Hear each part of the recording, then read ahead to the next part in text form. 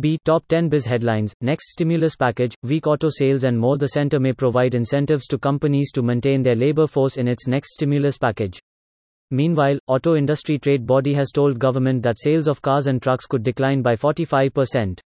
Here are the top 10 business headlines that made news on Monday morning. Rahul Bhatia owned Inter Globe Enterprises eyes failed Virgin Australia. Inter Globe Enterprises has shown interest in Australian aviation company Virgin Australia after it entered bankruptcy administration 2 weeks ago as lawmakers refused financial aid.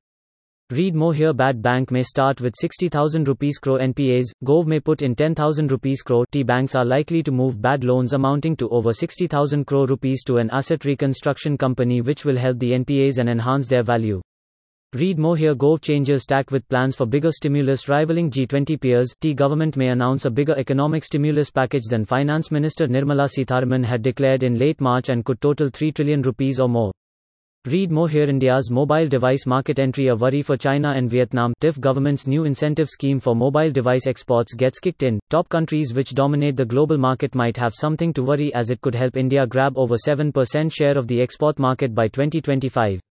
Read more. HERECOVID-19 impact. TDS revenue collection in first 10 days of May down 22%. Revenue collection from tax deducted at source dropped 22% from May 1 to May 10, the last day for TDS payment, indicating large layoffs and salary cuts in April, besides stagnant rental activity.